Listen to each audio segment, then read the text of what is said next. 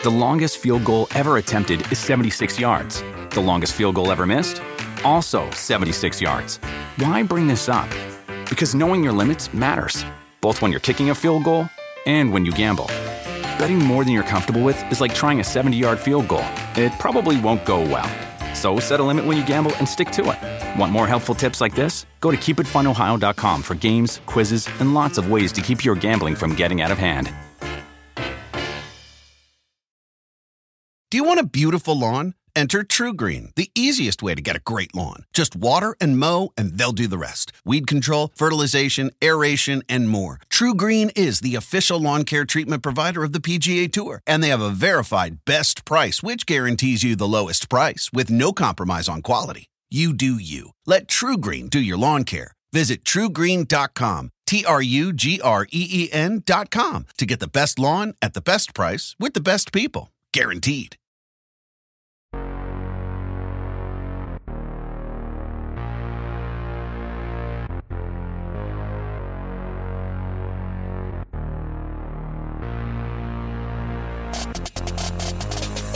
Hey everyone, welcome to Circling the Bases. My name is Chris Crawford.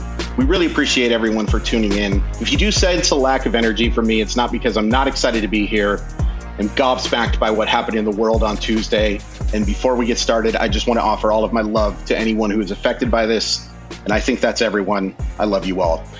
Colin is enjoying a vacation or a holiday, whatever you want to call it. So I'm bringing in a very special guest. We're going to talk about sports cards. And in particular, we're going to talk about sports card breaks. I figured the best way to do that would be someone who knows an awful lot about this stuff. As a breaker for Leighton Sports, please welcome Forrest from Leighton Sports to the show. Forrest, how's everything going? Chris, it's going well, man. I'm really happy to be here. Yeah, I'm excited to have you. We have gotten to know each other from you guys taking all of my money. No, I'm just kidding. It has been a lot of fun. Forrest, how long, before we get started, how long have you been breaking cards now?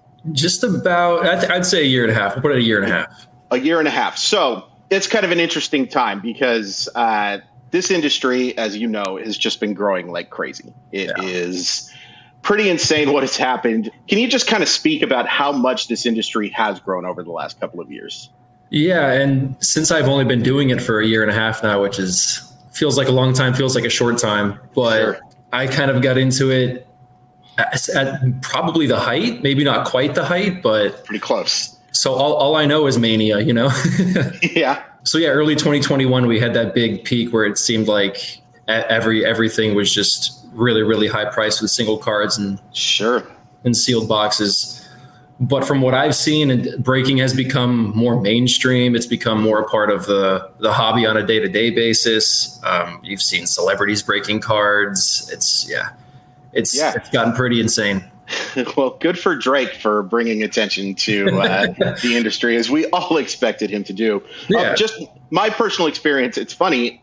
You know, I was super into cards when I was younger, and unfortunately, a lot of my stuff got destroyed, unfortunately, during a move, which is, you know, something that happened a lot. We didn't know how to protect these things like we do now. We'll kind of get into protecting them in a little bit. Mm-hmm. But the pandemic happened, and, you know, on top of being terrified about what was happening in the world, I was also bored out of my mind.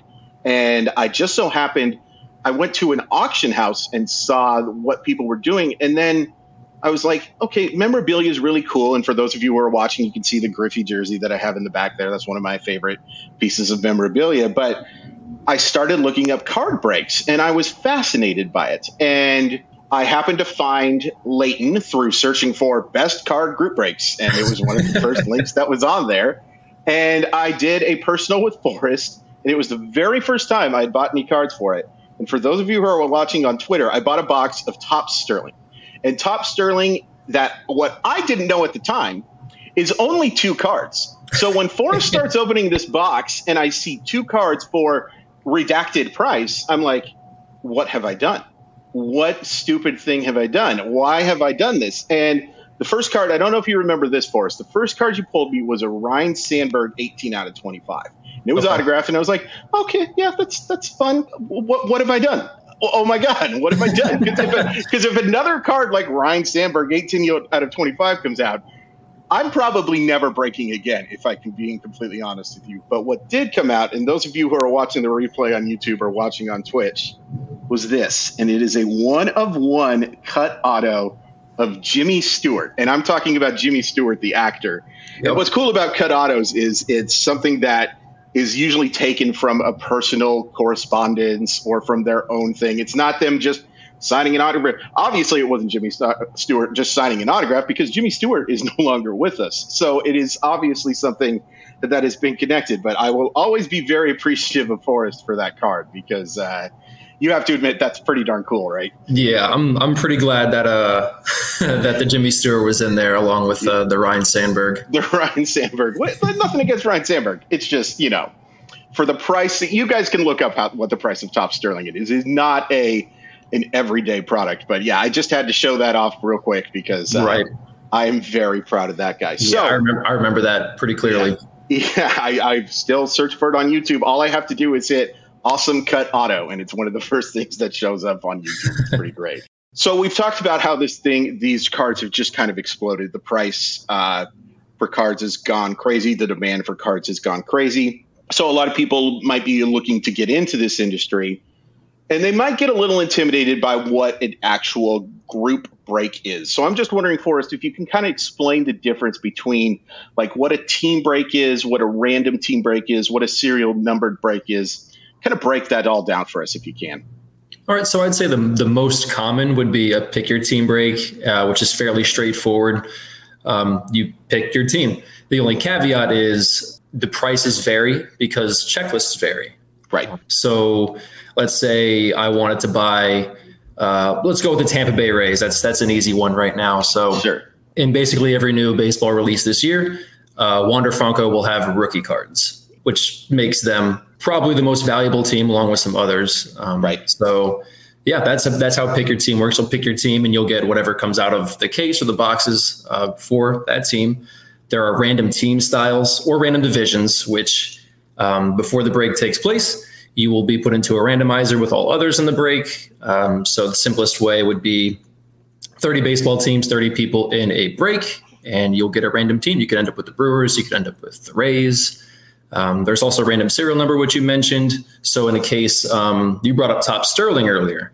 So you can do random serial number in Topps Sterling because every single card that comes out will be serial numbered up to a certain amount. So let's say for Sterling, for instance, everything is numbered to 25 or less.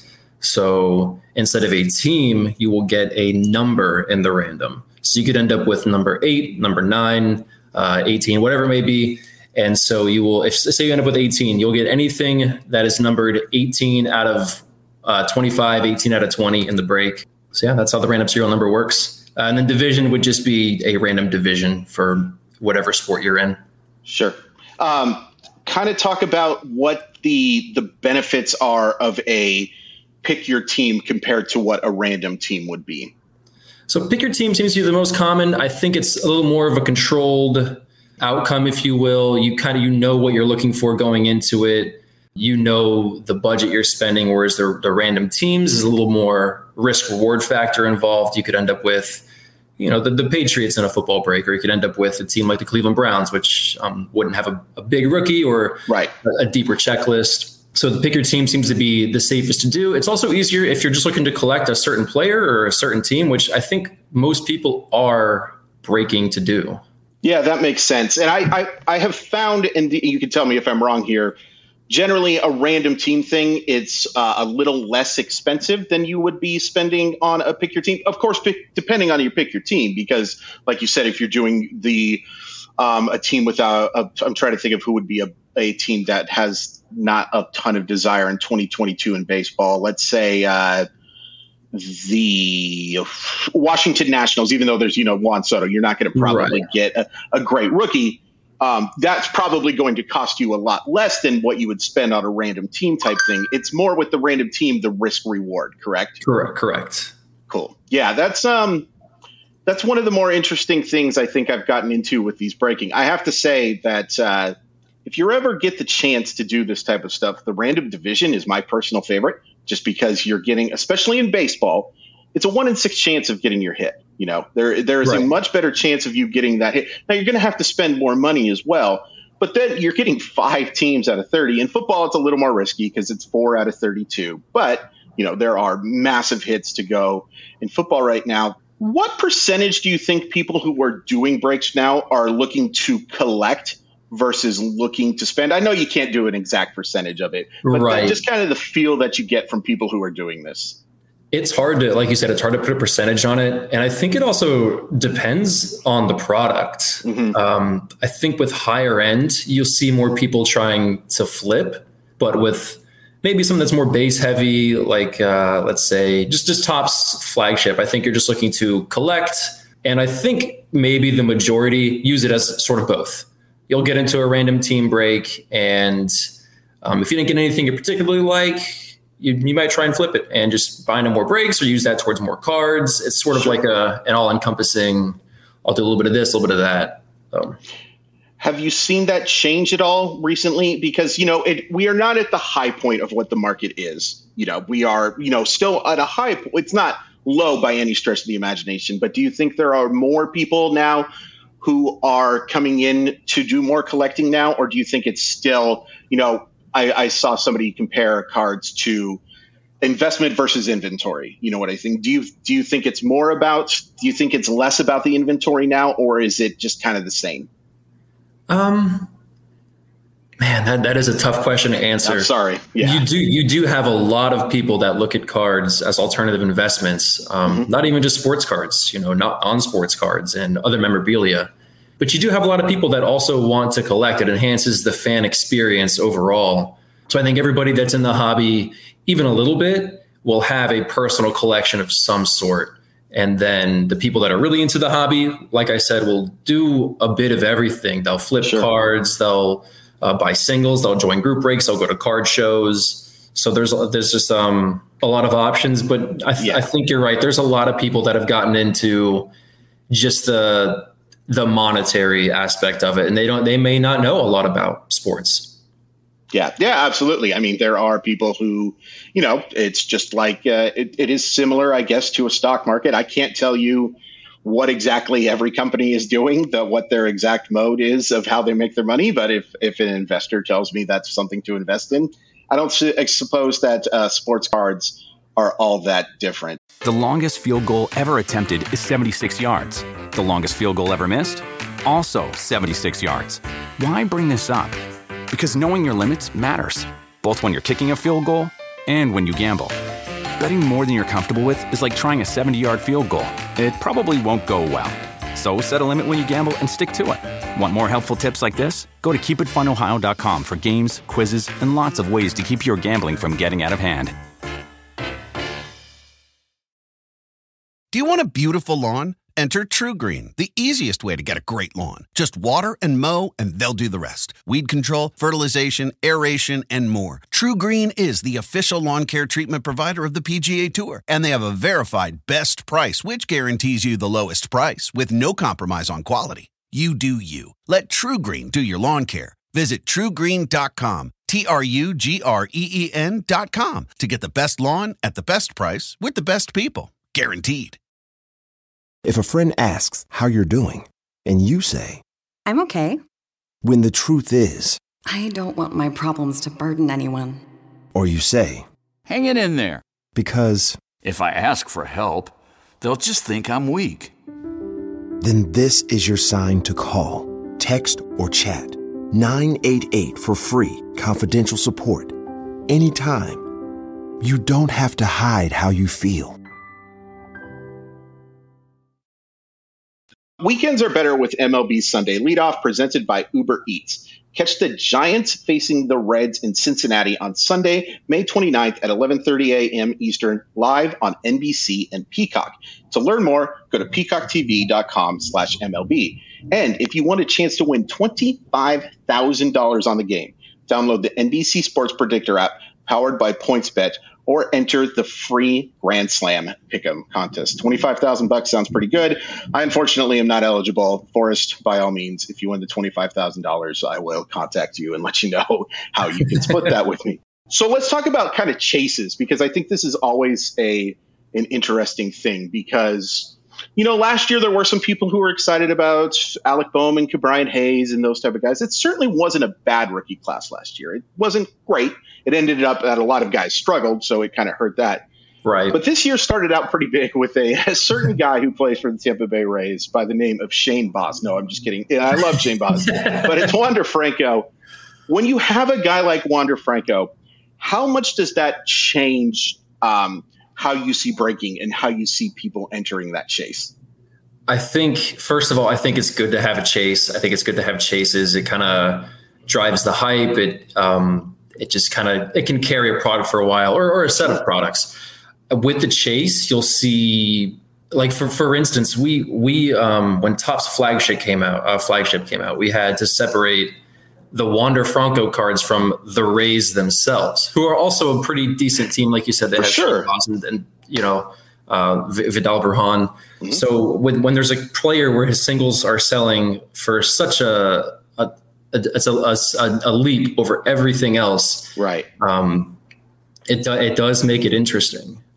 So you just have a lot of people just looking for Wander cards. It was pretty nuts. And I think it's interesting. We actually talked about this briefly between the two of us, the Bowman's Best decision. And I'll ask you your personal thoughts on this as well, if you don't mind.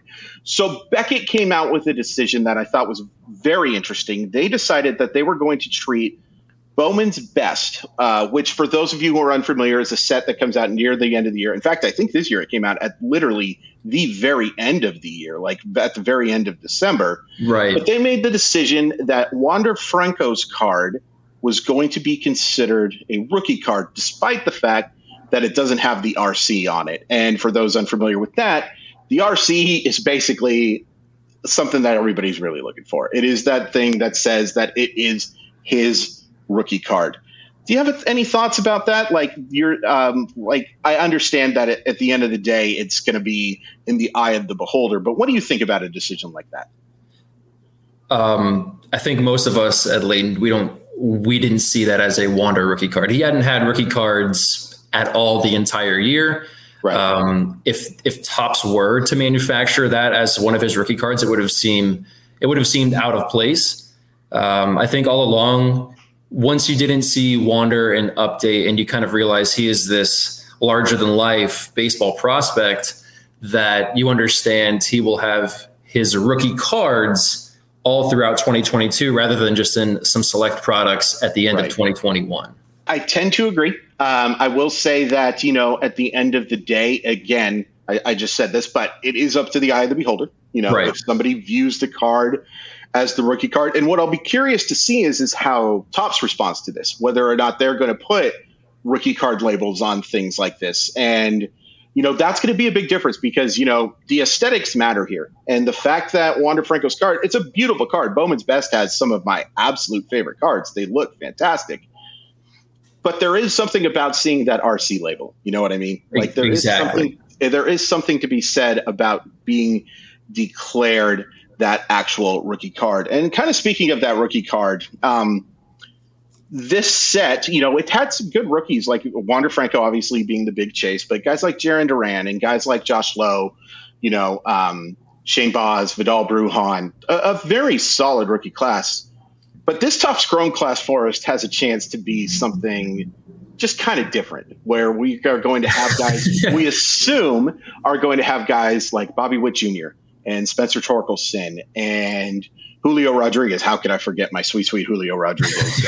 sweet Julio, yep. And, it'll be interesting to see, too, that there are some guys who just got called up who probably won't be in Topps Chrome, but will be in either Topps Update or Topps 2023. Right. Like, just personally, Forrest, is this like the most exciting possible Topps Chrome rookie class that you can remember?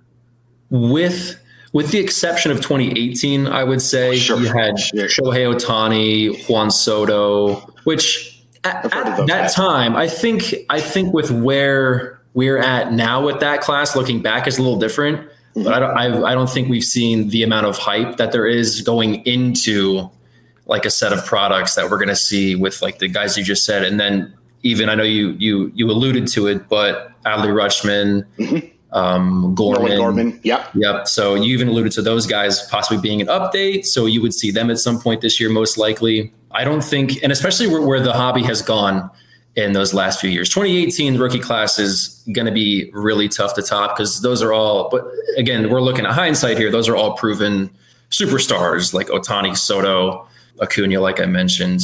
Sure. So I think going into it, I think the mania is just going to continue, especially with baseball cards. It's absolutely, and it's wonderful to see because it is, all due respect to those guys. Like Brian Hayes is someone I really like long-term and, didn't have a great year. Alec Boehm is still somebody that I obviously like and has been so much better this year than he was in the previous season.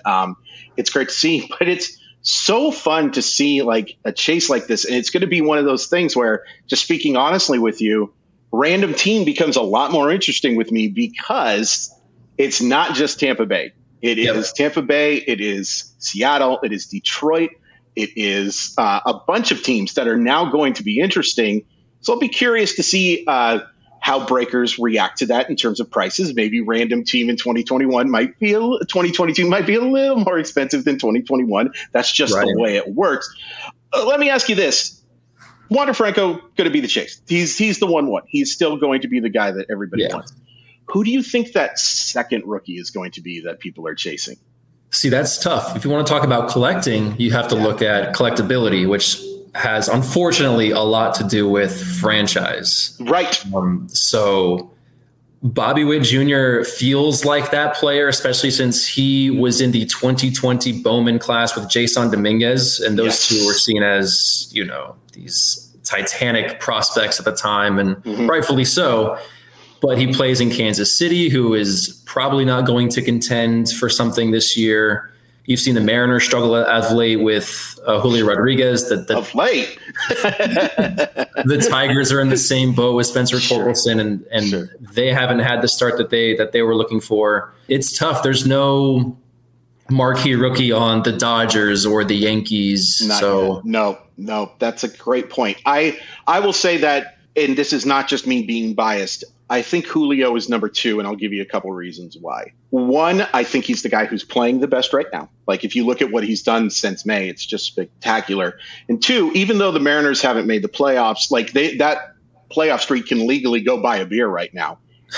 This is still a franchise, and I think you've seen it in your breaks. It's a pretty popular franchise. Like there are people who are, a lot of people who buy into the breaks and stuff like that are looking for that guy who's right behind me, that Griffey stuff. But, Ichiro is extremely popular. Felix Hernandez had a very big run as a pitcher, being one of the more popular guys. Just kind of breaks my heart what happened at the end of Felix's career, but it was like, a legitimate pitcher chase, which is not actually a thing. Actually, Forrest, that brings me to that. Pitchers, what is it about them, do you think, that just doesn't have the same sort of popularity as hitters? There's probably an obvious point here, but I kind of miss it. Pitchers don't score runs. Yeah.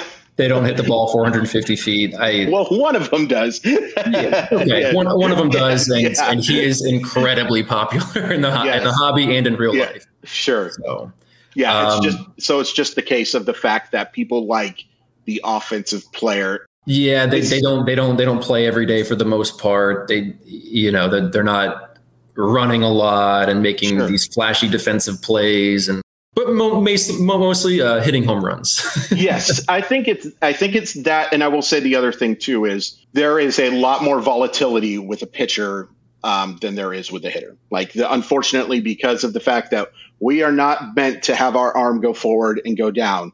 It is something that we are always going to see more volatility and more injury risk with pitchers. I also compare it kind of to, for those of you who collect football cards, there are some amazing defensive players, but defensive players just do not have the same sort of value as an offensive player, especially a quarterback. You kind of see, I think football is one of the most interesting ones. And if you can tell me if I'm wrong, because there are literal tiers set by the position where there are quarterbacks. And then would you say it's wide receivers second and running backs third, or would you go the other way? I would go wide receiver. Yeah. I think there's a little more longevity with the position for the most part, of course, but you see really, really good running backs such as Todd Gurley. They might only have a very short prime and unfortunately not be able to carry on just because of the nature of the position. So you see Jerry Rice, Calvin Johnson. Right. Megatron. So fun. Would love to go back in time to get a rookie card of that guy. But yeah, I do think it is interesting that, like, for those of you who are getting into it, you may look and see someone like a Grayson Rodriguez, who is as a sure a thing to me as a pitching prospect, and is not going to have near the value of like the 15th or 20th best hitting prospect in the sport. It's just weird kind of how it works, but it is, I think, something to keep in mind for people who are getting into it. Forrest, protecting these cards is something that I think can be a little intimidating for folks. They take a look and see these nice cards and they want to make sure that they don't get oils on them. I think some of it is not scare tactic per se, but we may be just a little more nervous than we probably should be about these things. These are not built like the 1950s where you put them in your bicycle and they make a pretty noise or anything like that. These cards are actually, it's incredible. Like showing my grandma, like the difference between a card that I would get in 1992 and 2022, even the paper product is so much nicer. You can just hold them in your hand and you can feel the difference between vintage stock and the cards manufactured today. It's absolutely incredible. It's amazing more of these things just haven't like disintegrated, to be completely honest with you, because they were not made necessarily with tender love and care like they are now. But Forrest, like, talk about like the differences in protecting the cards in terms of like magnets and like what we call one touches compared to putting them in penny sleeves and stuff like that. Like, what are the necessities you think a collector needs for protecting their stuff? You'll need penny sleeves for sure. And then you'll need something usually to put the penny sleeved card into, such as a rigid top loader or a semi-rigid card saver or graded or card saver. I have that right. I was like missing something else. Yeah. So the penny sleeve is the first line of defense, is to protect the surface, mainly a little bit of the corners and edges, I'd say. But if you're going to store something for longer than a little bit amount of time, you're going to want a plastic top loader. And they come in different sizes. So we know there's thicker cards and thinner cards. That's another key, is you want to have the right size of storage device. So you don't want something to be able to move around. So say it's a thicker card with a patch in it. You don't want to put it in something so big that it can move if you were to pick it up and maybe turn it around or put it in a bag or something. And then, like you said, magnetics, those are pretty important too now, especially since they, I forget the brand, Ultra Pro, I think, not Ultra Pro. I think it's Pro Mold. They do the penny sleeve that fits inside the mag. So that's another thing. People didn't like to put chrome cards in magnetic holders because they're plastic. They're hard plastic magnetic holders, for those of you that haven't seen them. And so if there's even a little bit of wiggle room, that card could theoretically move and you could have these micro scratches on the surface that you won't be able to detect. So being able to put a penny sleeved card into a hard plastic magnetic holder pretty much protects it from just about anything other than dunking it in a tub of water. So, right. For those who are curious, this is a superfractor that I just hit that has the ability. It's in the penny sleeve right here, and also as being a hold, it's also just a way to brag about the fact that I finally hit my first superfractor. It took a long, long time, but if anybody wanted to see, so this is a card with a penny sleeve. It's already in the penny sleeve a bit. Nice. There it is right there. And then I have a top loader, hard plastic top loader, really thin, and it just fits right in there. And then, there you go. Perfect. I got to tell you, how much of that is repetition? Because I sometimes can struggle to get those cards inside of a top loader. Like, how much do you want to not struggle with the thing? You know what I mean? Like, do you have a tip for the best way to push or anything like that? It's probably a weirdish question, but I'll ask anyway. You never want to force it at all. You want to make sure that it has, like I said, the perfect size is really important. You don't want to put something in that, especially into something that's too small, because then you're going to force it in and you're going to damage something on the card. Yeah. But no, a lot of it is repetition, but a lot of it is just once you get the first corner in, you kind of just pinch it very slightly, and then sometimes it just falls in like that. Nice. And then you just gently, and you also want to make sure that it's on the bottom of the top loader, as far down as you can, I guess. But I think it's just a repetition thing. We handle so many cards, as you know, that once you are at the top loader spot assisting a breaker, yes, you top load thousands of cards at night. So absolutely, yeah, it's very important. And also, just one thing I will say too is, once you get the card in there, I know sometimes it can be real tempting to take the guy out and look at it and stuff like that.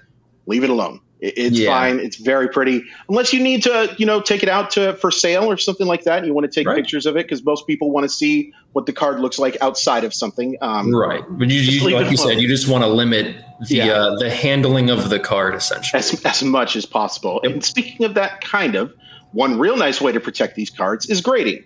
And I think some of you might be familiar with the grading process. There is a bunch of systems that do it now. The two most popular, of course, are PSA and Beckett. It used to be a thing that was affordable for everyone. It is now not, if I'm just being completely blunt. It is something that has become more expensive.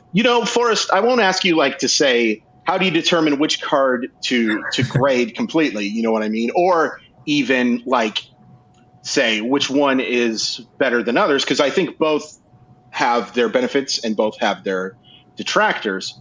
But I guess just kind of talk through what the grading process looks like. So like you just said, there are PSA and Beckett are the largest graders. They grade the most cards. They have the most populations, and they've been around. They've been reputable for the longest period of time. Right. So how most people go about grading cards is like a mail-in submission. You will send your cards to the grading company, and they will grade them and return them to you in I don't have any slabs near me, but they'll return it to you in usually it's like a sonically sealed a hard plastic slab with a label on it that says everything about the card, and it'll give a grade. It'll have a number, I'm not sure what the number, but it has a number you can look up and you can find exactly what card it is. Sure. It also enters into that population. So you hear a lot of people when grading talk about pop count or population count.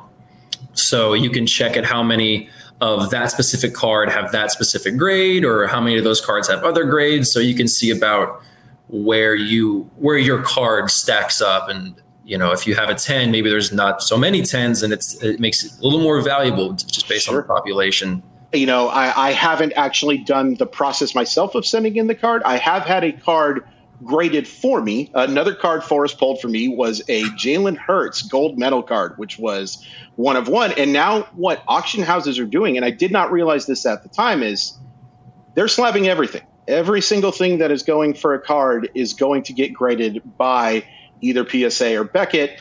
Unfortunately, I think that worked out against me because these thicker cards, Forrest, you can kind of speak to it, are not easy to grade. It's very difficult for the corners not to get dinged up, or the centering sometimes will be off, or there'll just be these little tiny scratches that are unavoidable because of just the fact that they are so much bigger than your standard card. Have you seen a slight downtick in people's interest in getting cards graded because of the fact that right now, I believe to get a card graded by PSA is $100. So your card literally has to be worth more than $100 to you in order for it to actually make sense for the card to get graded.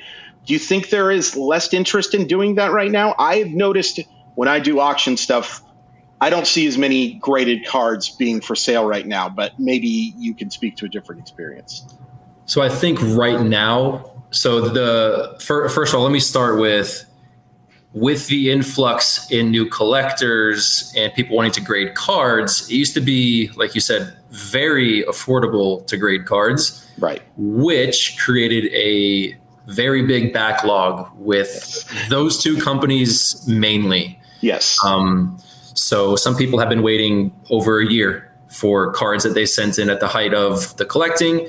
And that was because the grading was so affordable. You could send in base cards of certain rookies and certain players and still be able to make money if they graded very well. Right. And so you see the prices haven't dropped down to that level. I'm not sure if they ever will again for PSA. Right. I don't follow it too much. It's below 100 now. I think you might have to be a PSA member or something. I can't speak for PSA. I know it's lower than that if you have like a membership or something. It's like $50 a card.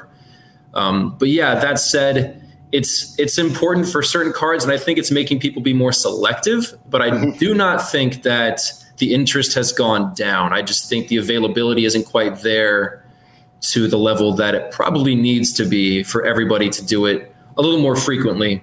One thing I forgot to mention earlier about grading is that it will also authenticate your card, which is important for older cards. Yeah. There's just the newer ones. I don't know the measures, but it's a lot harder to have fake newer cards or modern cards, I think. So right. It's kind of like a driver's license, whereas the old ones were as easy as it all get out to replicate that, to be completely honest with you, because all it needed was a laminator and some paper, and you could do that. Whereas, nowadays these licenses are so protective.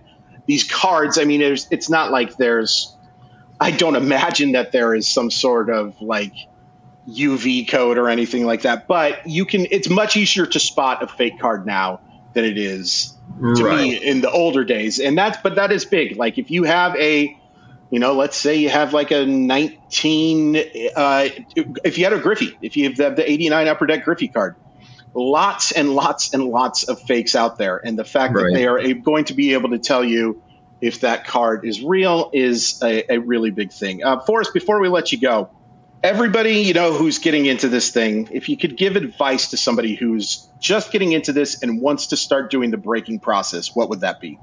So speaking as someone that was introduced to cards literally through breaking, something I sort of fell into is to be patient, do your research, and treat it as a hobby in a sense that don't bring money with you that you aren't okay with maybe not working out, especially if you're going to rip your own personal box or join breaks. There's a little bit of risk involved in all of it, but watch breaks, go hang out in chat rooms and get to a good community. There's lots of good breakers, including ourselves out there. For sure. You just want to make sure that you are breaking with someone reputable, someone that has a certain amount of standards. Not to say don't try smaller breakers, but just be very, very careful at first. It takes a long time to know the breakers and know products and know what you're getting into. There's so many products nowadays for all types of budgets. So it's going to be overwhelming at first. You just have to take it slow and also start small. Don't jump into a flawless basketball break right away. Start small and kind of understand the process and work your way up. Forrest, you were trying to get me into a flawless break last night. What are you talking about? No, I'm just kidding. That's not true. I didn't work last night. No, that is absolutely not true. Forrest, thank you so much for doing this. Tell people how they can, if they are interested, to get into like a Leighton break, where they can go and whatnot. So LeightonSportsCards.com, all one word, is the website. You can find us on YouTube at Leighton Sports Cards, the name of the channel, or also twitch.tv/Leighton Sports Cards, all one word each time. But yeah, the website's the best place to go. It has links to all the social media, including Twitter and Instagram as well. But yeah, we're live at 7 days a week. So you can go pretty much any evening and you'll find us breaking. Absolutely. You can search for Leighton Sports Card. If you search for Leighton Sports Card Christopher C., you will see some amazing cards that Forrest has pulled for me and the worst break of Elite. Oh, I didn't delete those videos yet? Thanks, everybody. And thanks again to Forrest for joining us. Stay tuned on Thursday. I'm going to have John Morosi on the show, and we're going to talk about the state of baseball. It's going to be fun. I'm really excited. Not that I wasn't excited for Forrest, but I'm very excited to have Mr. I know my place. You can follow me at Crawford_MILB. And you can follow Leighton Sports Card at Leighton Sports. That's LAYTON, and you know how to spell sports. If you liked what you heard, please rate the show 5 stars and make sure you hit the subscribe button. Until next time, have a great day, and we will see you guys soon.